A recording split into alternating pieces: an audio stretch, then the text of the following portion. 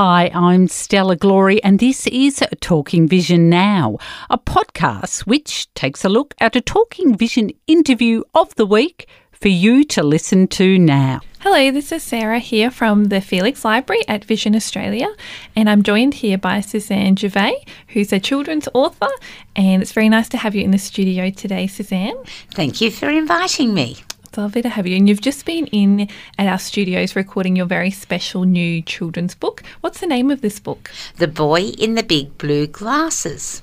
Great name. Would you mind telling us a little bit about this book? I would love to. Firstly, I am a person who has worn glasses forever, and I'd like to explain it's hard, especially when you're a kid. So glasses are close and personal. I'm the sort of person who seemed to lose her glasses, crack her glasses. The glasses hurt the back of my ears and the top of my nose. And sometimes someone would steal my glasses and leave them under the bed so I couldn't see them and couldn't see at all. So glasses are close and my family wear glasses. And then the drama happened. My gorgeous red-headed grandson, he got glasses and he said, I don't want to wear them. Why? Because when I wear them, no one will see me. So this started me on the journey of thinking, what is it? What does it mean? One, to be vision impaired, like I am, and two, to actually cope with glasses as a child. And so that was the inspiration for Boy in the Big Blue Glasses. And it has opened up a complete communication and world of discussion. It's been the most incredible experience because that many people have had undiagnosed vision impairment. It's so subtle, the way you lose your vision, the way kids are misdiagnosed.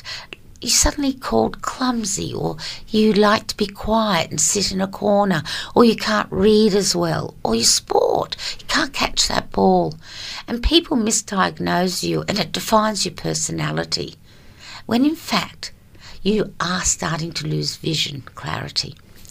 This book was written so that parents in particular and teachers understand it's important to get your kids' eyes tested. Kids before school, but also during school, because eyes begin to change. I can see just from talking to you for these few minutes that you're so passionate about awareness around vision issues and about glasses, especially in childhood. That's really wonderful. And I related to a lot of things as you were saying them because I had glasses from a young age and, you know, we often lose them because you didn't want to wear them. So where are they? Oh, I don't know. You know, you'd find places to hide them and that's really great. And so the response has been very positive by the sounds of it as you've been bringing this book into the world. The response has been incredible. Let me say, there's thousands of books about kids wearing glasses and they are cliched, a lot of them. They are two-dimensional. Kids and relationships are not two-dimensionals. And glasses is a real issue of difference.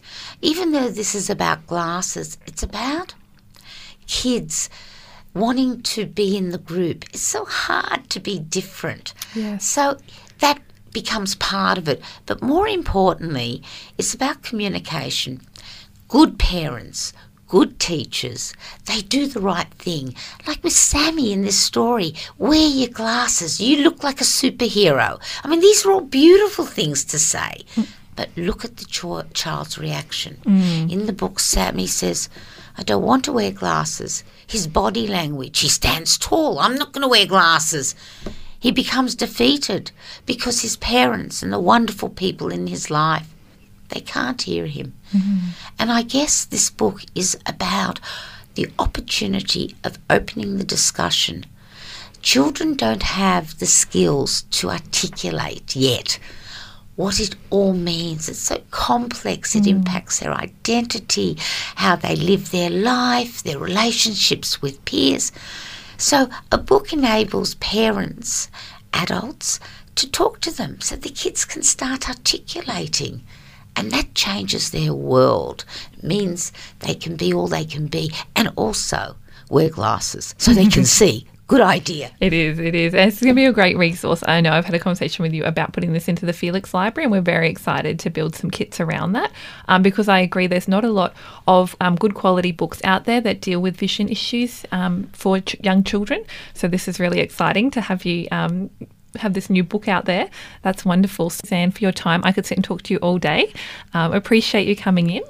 It's my pleasure, and I'd like to congratulate the Felix Library on the beautiful and amazing kits I actually saw in your lobby. I sort of wanted to go and play with them myself. It's hard not to. It's pretty hard. So congratulations. Thank you very much. Thanks for coming in. Thank you. I'm Stella Glory and this is Talking Vision Now. And if you enjoyed the interview, remember you can listen to the full Talking Vision program each week on Vision Australia Radio, associated stations of RPH and the Community Radio Network. You can find Talking Vision on iTunes, Podbean and through the Vision Australia Library. You can also find and follow us on Twitter. Just go and find Talking Vision 1, that's numeral 1, Talking Vision 1, and I'll see you next time.